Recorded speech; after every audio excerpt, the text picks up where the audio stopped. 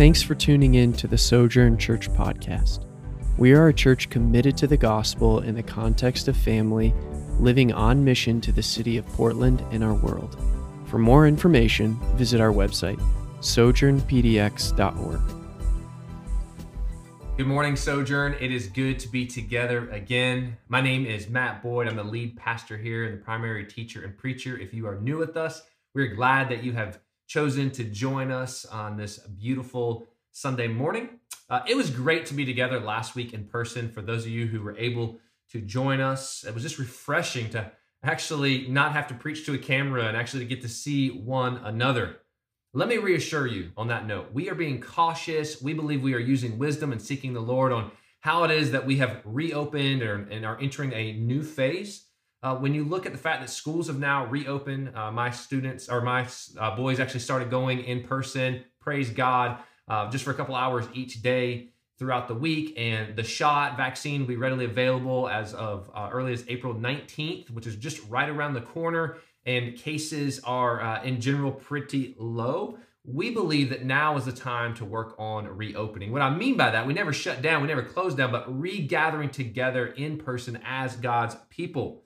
I want that to become the thing that we do as the primary place that we gather, whether it's inside the Stant Building or outside the Stant Building, depending on weather. And then we're going to use online primarily as just kind of more of a backup. If you're sick or you're feeling down, we will add the online component there, but let's primarily get back to gathering together in person. I want to remind you that this is part of our ecclesiology. Part of being the church means that we gather as God's people. And I believe as the one leading this church that we are at the right place, the right time. We have waited out the pandemic and waited out till the vaccine was readily available to get back together in person. On that note as well, we've talked about rebuilding this year, and by God's grace, He has brought us some new people, and there's some others who are expressing interest, but it's going to be hard for us to rebuild if they show up and there's not many people there. And so it's not necessarily about how many people are gathering, but the fact that they want to see that there's other people who have bought in who are part of this thing called Sojourn Church. So let me just encourage you, seek wisdom, no judgment, which is actually what our sermon's on this morning, but let me just encourage you to do what you can to gather with us week in and week out in person as the people of God. We're picking back up in our series this morning, Kingdom Manifesto, where we have been studying the Sermon on the Mount since October. Yes, I know you're thinking, is this the longest series that we've ever done? Most likely it is, but we did take a gap for Advent, New Year's, and then for Easter Sunday last week. But we're going to be picking back up in this sermon, starting chapter 7 this morning. So if you have your Bibles, go ahead and open them. Matthew chapter 7, starting in verse 1. Once again, it's Matthew 7, verse 1. And this sermon, just to remind you, this is Jesus' signature sermon. This is the most famous sermon of all time. It's where He instructed His followers. And these words were spoken 2,000 years ago. But what I have learned week in and week out is they are just as applicable to us today in 2021 as they were to His followers who are originally hearing His words as He preached them. Now we're coming to the point in the Sermon on the Mount in Matthew chapter 7 where Jesus says, "Judge not that you be not judged," or in other words, do not judge. Now, this is probably one of the most known and quoted verses by those who are outside of the church who aren't Christians. Because they say this when Christians are speaking against some kind of sin in the culture. We'll kind of see our cultural sins, and a lot of times they're politicized and there's a vote, things happening. And this is how people who aren't Christians will respond. Doesn't your Bible teach, do not judge? I also see this often being quoted by marginal Christians. Those who kind of want to be a Christian, but not really. You don't see this as often or as common out here in the Pacific Northwest, but in the Southeast where I'm originally from, you see a lot of this. And a lot of times what it is to justify my lifestyle. Hey, I want to still live that way, contrary to what God has taught me here in the Sermon on the Mount. And so, when someone calls me out on that, I'm going to look at them and say, do not judge me. And you'll kind of see it being used that way. I have a friend who is actively seeking a divorce. And I know the pastor of the church where this friend attends. And so not long ago, we had what I call a heart-to-heart, a pastor-to-pastor conversation. I said, let's leave the friendship out of this. Let's just have a pastor-to-pastor, heart-to-heart conversation. And I just was asking, how are you walking this individual through this season of their life as they are seeking a divorce when, to our knowledge, there is no biblical grounds for the divorce? Well, I was accused of being judgmental and accused of being not loving by this pastor. Sounds like quite the opposite to me.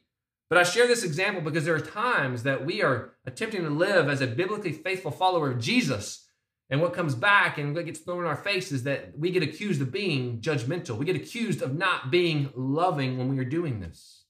And a lot of times it's not true. On the other hand, there's many times that many of us are doing this. Many of us are being judgmental and improperly judging on a variety of subjects. And so this morning, what I want us to do, I want us to look again at the words of Jesus, see what he says and what he means when he says, do not judge. And hopefully we leave here this morning looking more like Jesus.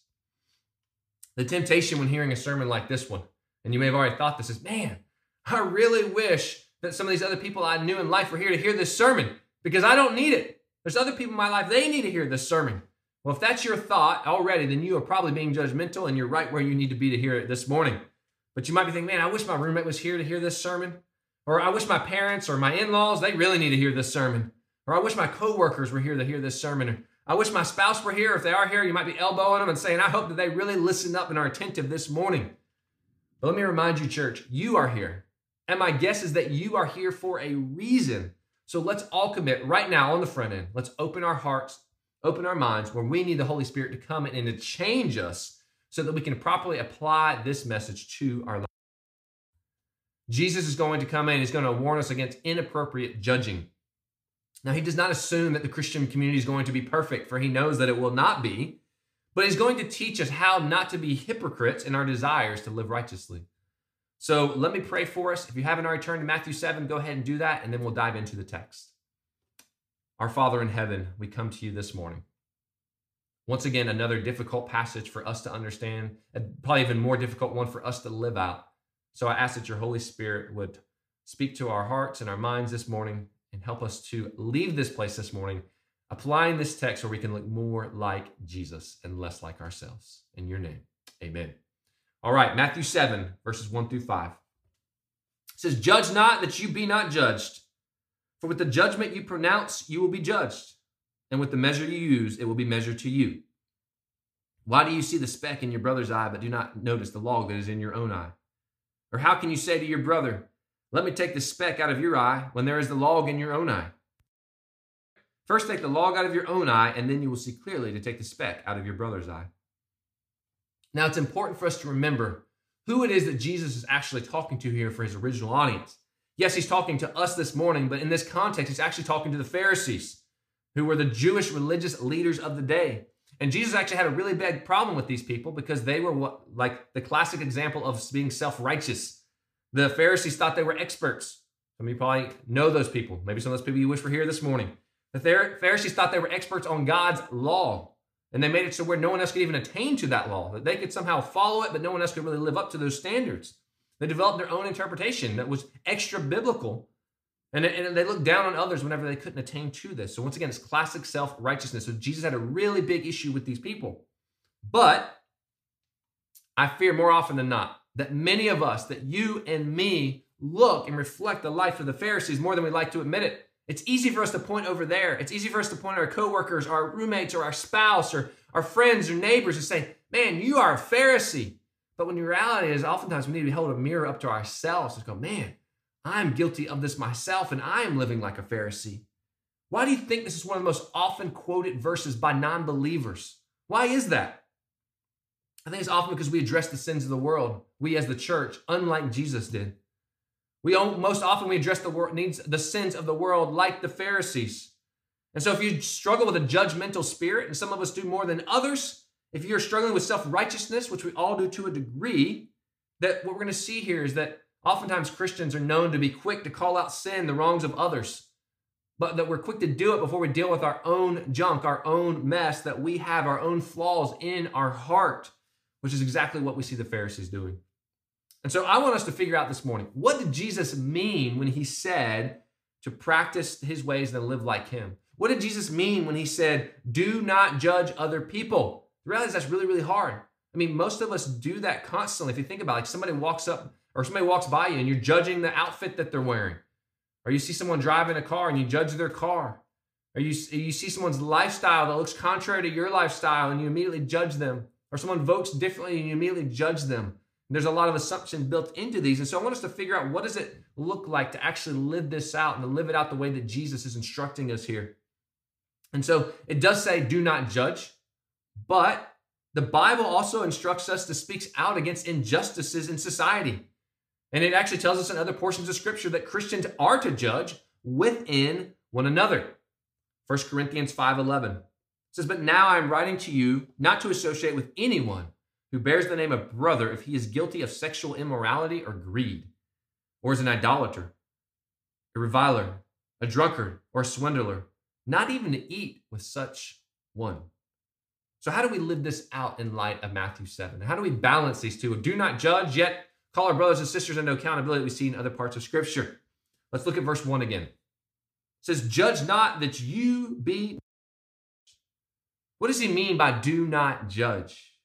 Think about a judge in a court of law. If you've ever been in court, or if you've ever watched Judge Judy or Dateline or some kind of docu-series, we see that a judge in a court of law decides whether someone is guilty or innocent based on evidence. And Jesus is saying, don't put yourself in the position of a judge. That's not your position to be in. A judge who determines a guilt or innocent based on someone else's standard in your mind. He says that is not your place, so do not put yourself in the place of judge. So a lot of us going around pretending that we're judges. And God says you're not to be a judge. And what Jesus demands here, he demands for his disciples not to be judgmental or censorious, because the disciples who take it on himself to be the judge of what another does is taking the position of God. So if you think you are the judge, in essence, you're saying, I am God, and that I know God's standards, I know God's laws, and I know how to rule like God. Why shouldn't we be the judge? You might say, well, I study God's word. I've been following the Lord for a decade or more. Why shouldn't I be the judge? Our brother James reminds us in James 4:12. He says, there's only one lawgiver and judge, he who was able to save and to destroy. But who are you to judge your neighbor? And so God is the only one. It sounds kind of foolish when we say it out loud, but God is the only one who sees all the motivations of a man's heart. We can see the actions of a man, but we don't know the motivation of their heart. In other words, because you don't know everything, you're not to put yourself in the position of God. Scott McKnight, theologian, says kingdom people are called to love, not to act the part of God. Thus, judging others is forbidden evaluation of other persons. It corrodes simple love. And so Jesus tells us the dangers of judging. If you look back at verse 2, it says, for with the judgment you pronounce, you will be judged. And with the measure you use, it will be measured to you. And so in other words, because you are not God, if you are judging and pretending that you're God, it says that God will use that same measure you judge others to judge you.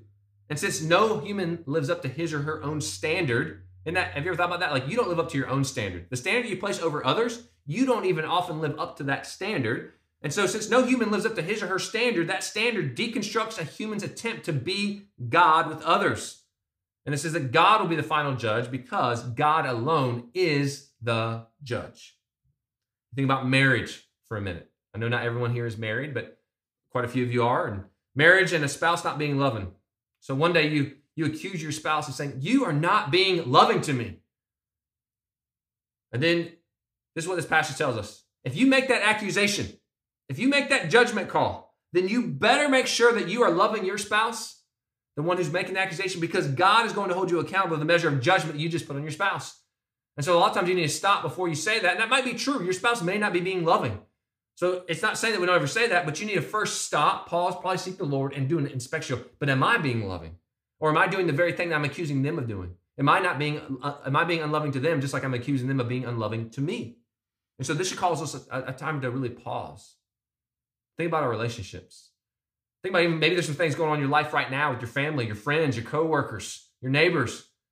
And think, man, I've accused them of things and those things are true, but I've also got things that I'm doing back to them. And it's actually the same thing. I think we see a lot of this right now in our politicized world, especially with social media. And I've just found it healthier for me just to stay off of it.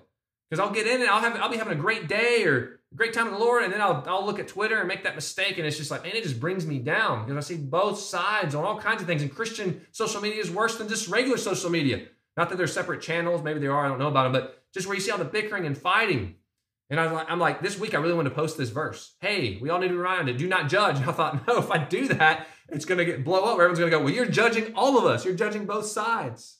But this should cause us to pause and ask, how often do we place judgment on others when we ourselves aren't living up to the measure that we are expecting them to live up to as we judge them? which is why Jesus says in verses 3 and 4, he says, why do you see the speck that is in your brother's eye, but you do not notice the log that is in your own eye? Or how can you say to your brother, let me take the speck out of your eye when there is this log in your own eye?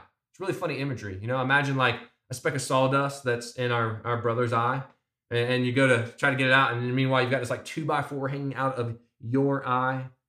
But here's another reason that we are unfit to be judges. Not only because we are fallible human beings and not God, but also because we are fallen humans.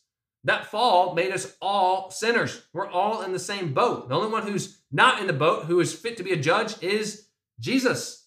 And so we are in no position to stand in the judgment seat on our fellow sinners because we are disqualified from even sitting on the bench.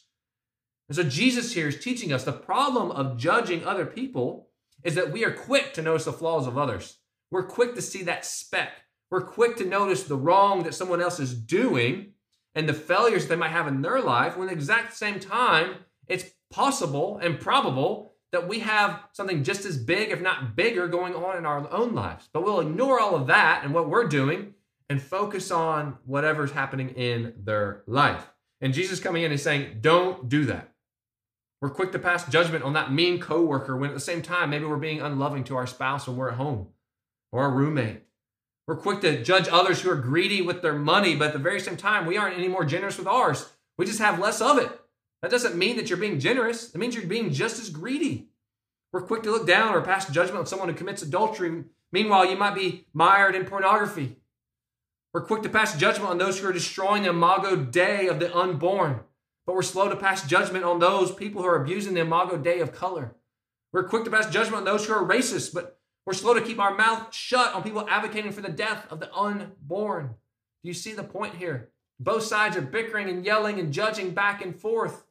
But we're quick to be dismissive or permissive of our own junk and our own things. It's just kind of like we kind of nitpick and we pick and choose. And Jesus is saying, when you're doing this, when you have stuff in your own life, in your own heart that you need to deal with, this is being a hypocrite. This is called hypocrisy. And this is what the Pharisees were doing. He's saying, don't do it. Do not judge. Look back at verse 4, and then we'll continue in verse 5. It says, or how can you say to your brother, let me take the speck out of your eye when there is the log in your own eye? You hypocrite. First take the log out of your own eye, and then you will see clearly to take the speck out of your brother's eye.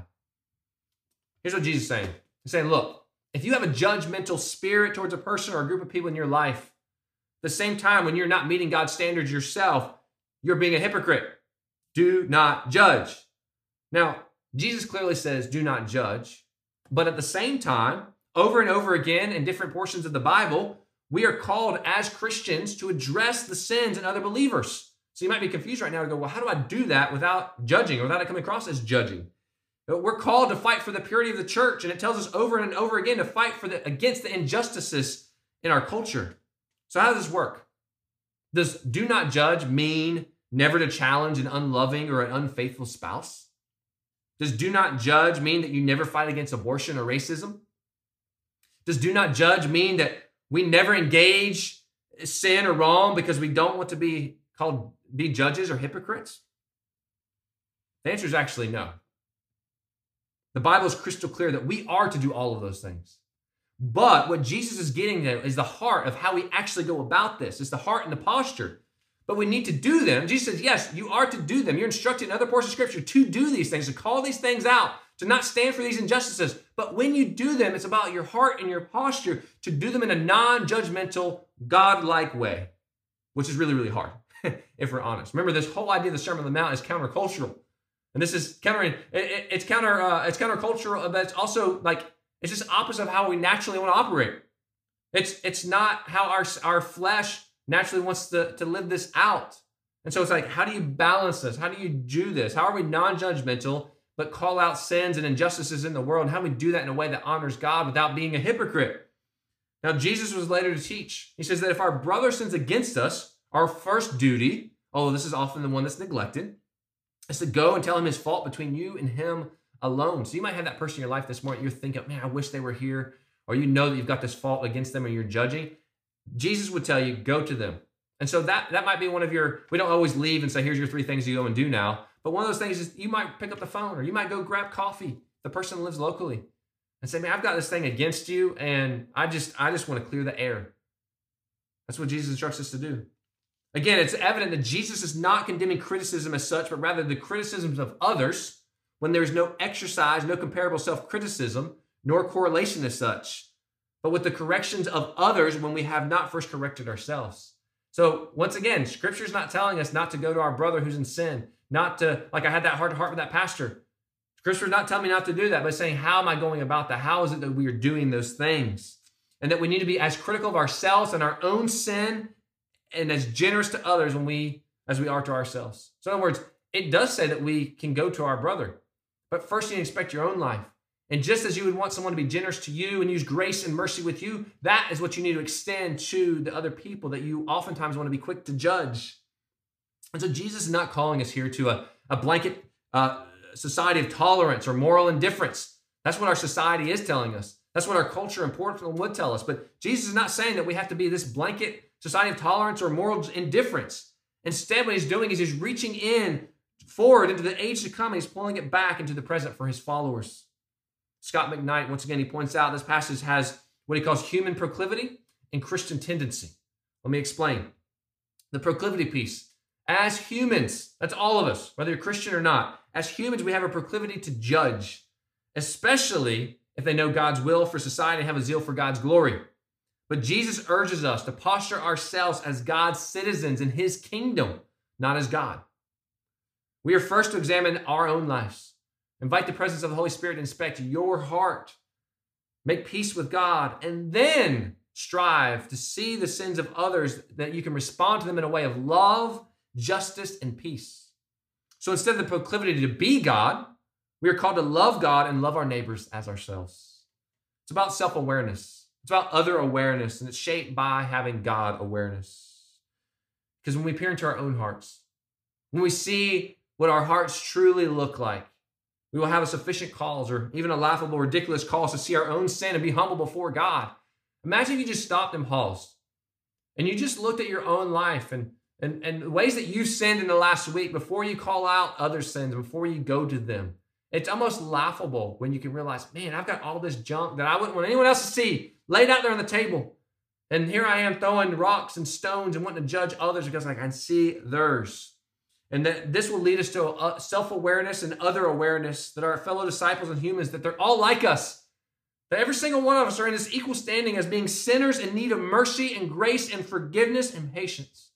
That's where every single one of us is in that same boat. And really the only difference between a Christian and a non-Christian is that we recognize that. And that we've recognized that our need for Jesus, what we celebrated last week in the resurrection, that's our only hope. And so if you're with us this morning and you say, man, I don't know where I stand. Well, the reality is you stand where we all stand, guilty before God, but that God has offered his grace and mercy to us.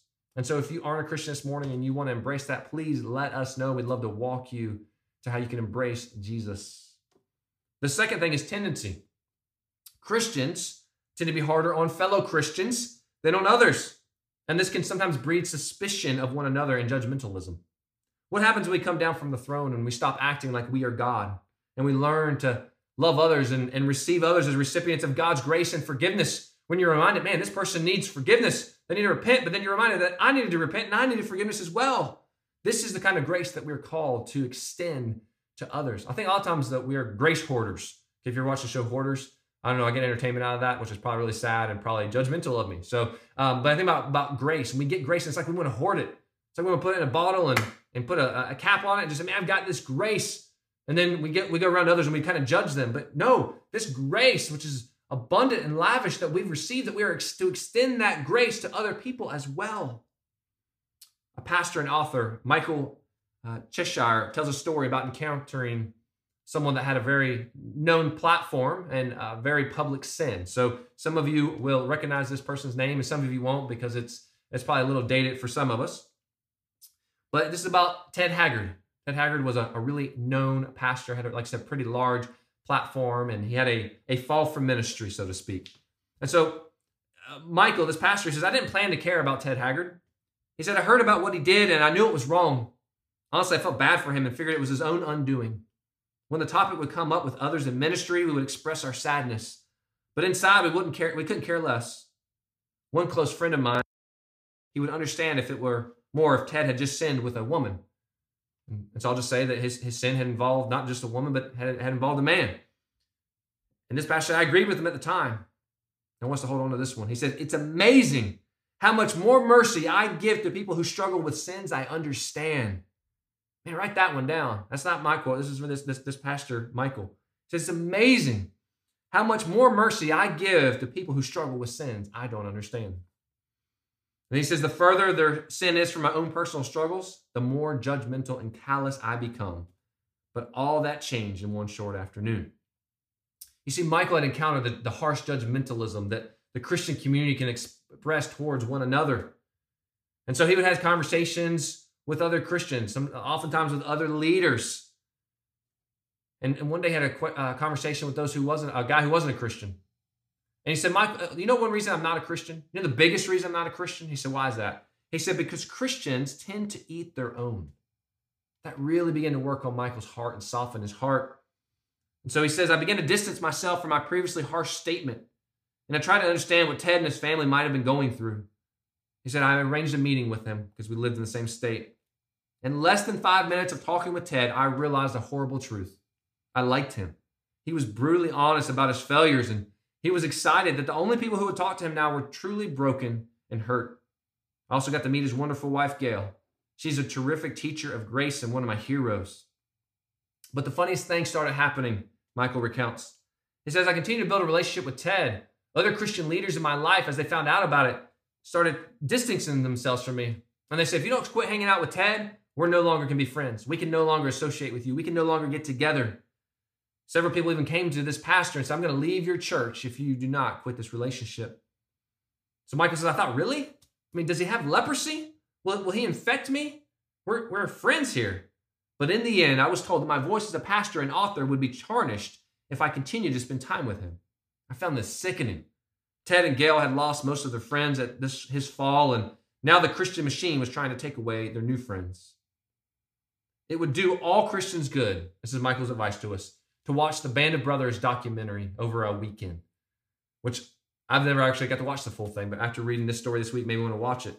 He said, write down the words that you see in this documentary or this series of loyalty, of friendship and sacrifice, and truly try to understand the phrase, never leave a fallen man behind.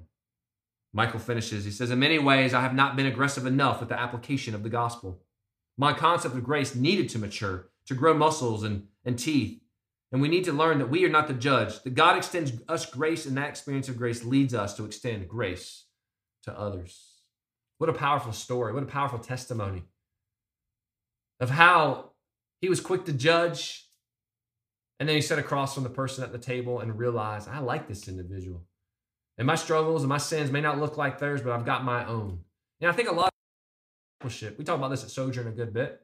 One of our biggest discipleship and evangelism tools, when people ask me that, like, what's discipleship and evangelism look like? I said, well, it's being intentional with our lives, but honestly, sitting down at a table.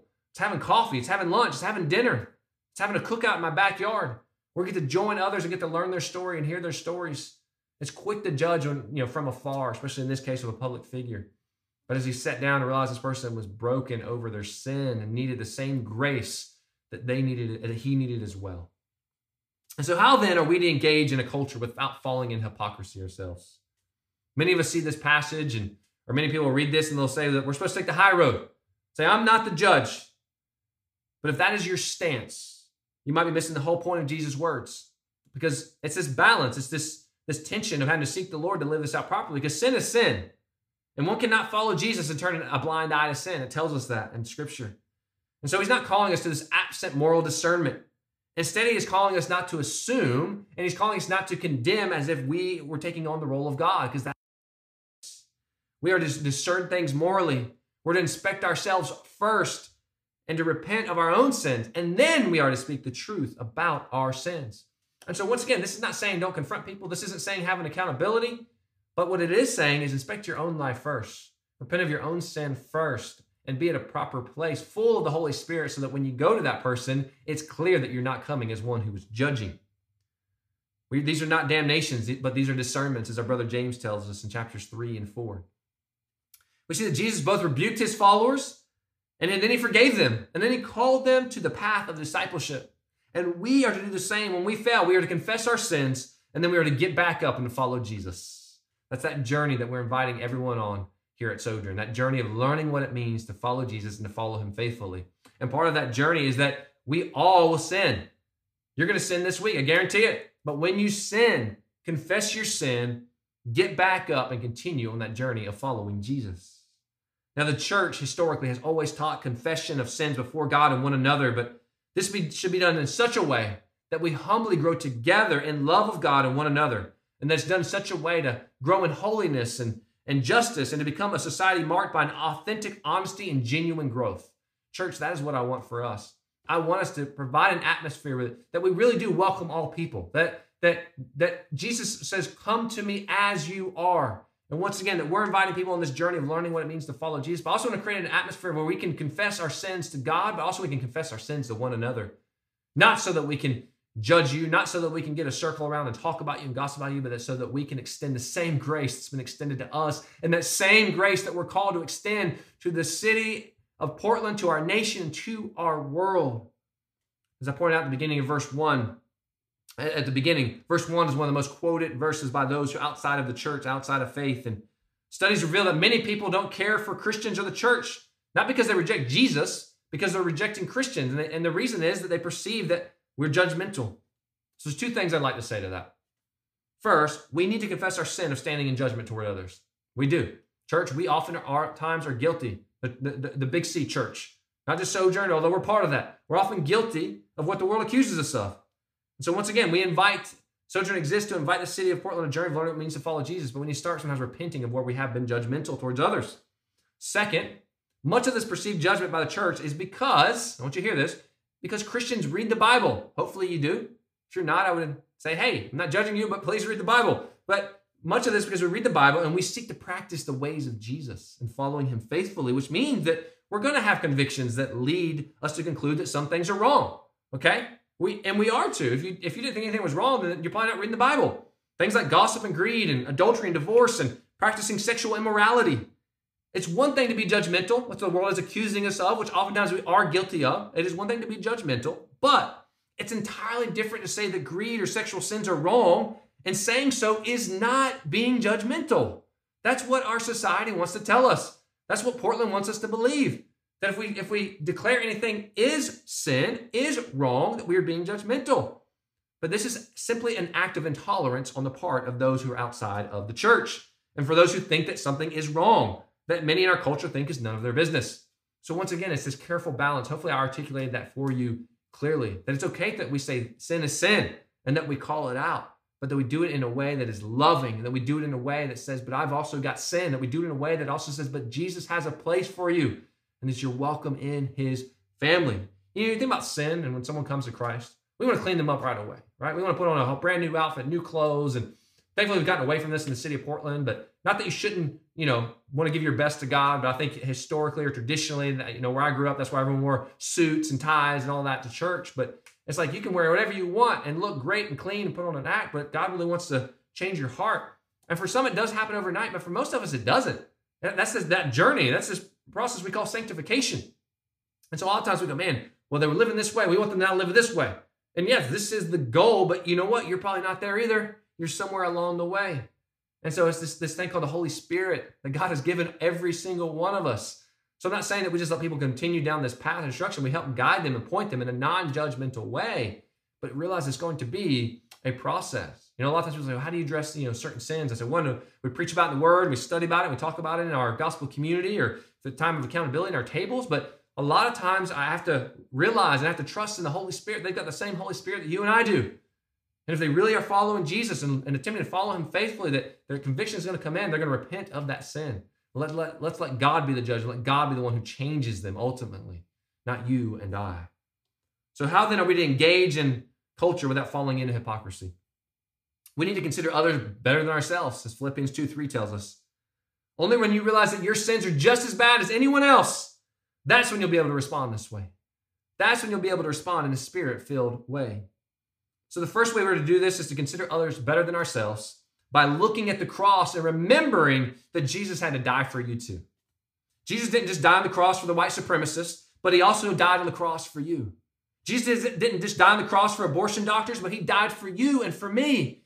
Jesus didn't just die on the cross for your unloving spouse, but he died on the cross for you and for me. Jesus didn't just die on the cross for pastors with really bad theology, but he died for the young, arrogant pastors who have really good theology or think they have really good theology. Jesus died for you and for me and for all of the world. Another way that we do this is before you challenge another person's sin, first ask God to reveal your sin and repent of it. Matthew 7:5 says, do you see what Jesus is saying here? He is actually saying it's okay to take the speck out of your brother's eye. He's saying that you should. It doesn't say don't take the speck out of your brother's eye. It says first take the big 2x4 out of your own eye. Take that out. Deal with your junk. Get right with God. Then go and say, hey, brother, let me help you. You got this little speck in your eye. I mean, you should have seen my junk. My stuff was big. Yours is small, but I want to help you get that out. And doing this creates empathy with the person. As you deal with your own junk, as you deal with your own ongoing sin and struggles, it creates empathy. You begin to see yourself in them. You begin to see yourself in the other person's sin. I think about my children. Once again, I love my 3 boys, and they're all so different. But a lot of times what frustrates me most about my boys is when they're doing wrong. A lot of times what frustrates me most about my boys is when they're doing some kind of sin.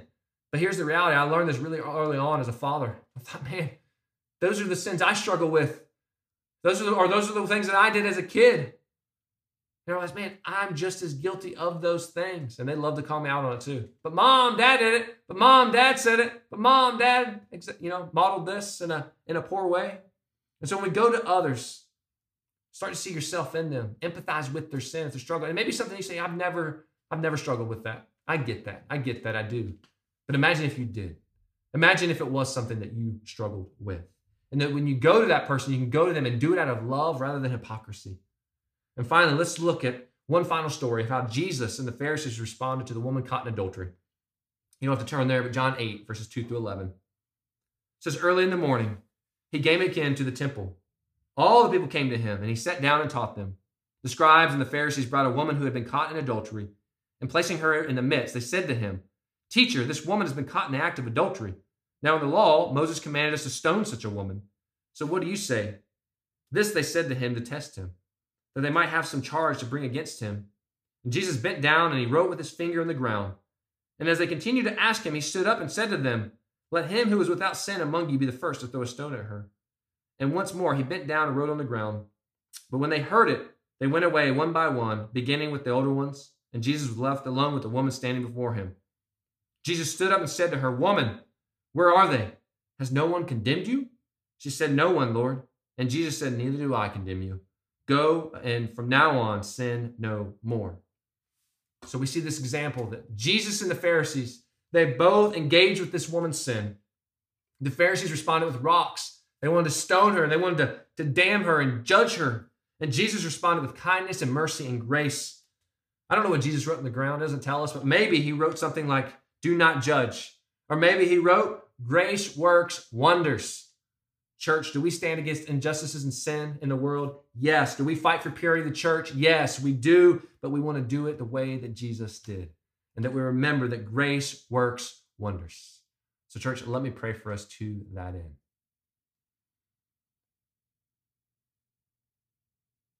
God, we come to you again as we've looked at a really difficult passage. God, oftentimes we want to play the place of you. God, we want to play the place of being a judge. God, but we've been reminded this morning that's not our place. Our place is as fellow strugglers. Our place is as fellow beggars on this journey of learning what it means to follow you and follow you faithfully. God, we want to live this. We want to practice your ways, not our ways.